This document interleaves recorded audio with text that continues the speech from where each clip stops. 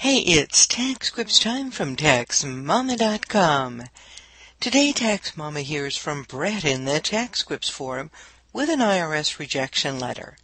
To make a long story short, IRS rejected his lifetime learning credit for 2009 because the Form 1098-T showed a 0 in Box 1 and because his employer paid the expense even though he paid taxes on the education expense reimbursement.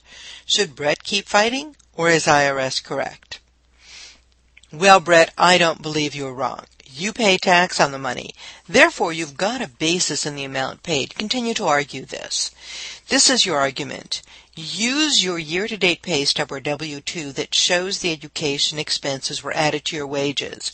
Your argument is, if your employer had actually paid the expenses as a tax-free employee benefit, you understand that you would not be entitled to claim the credit.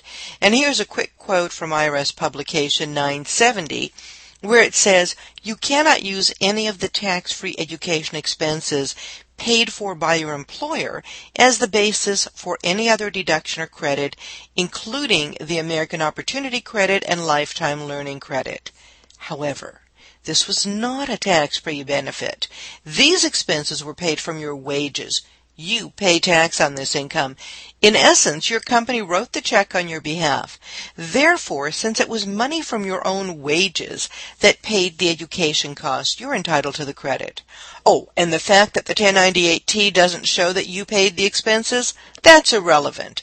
The colleges are notorious for making errors on their 1098-Ts. You cannot be held responsible for the university's errors.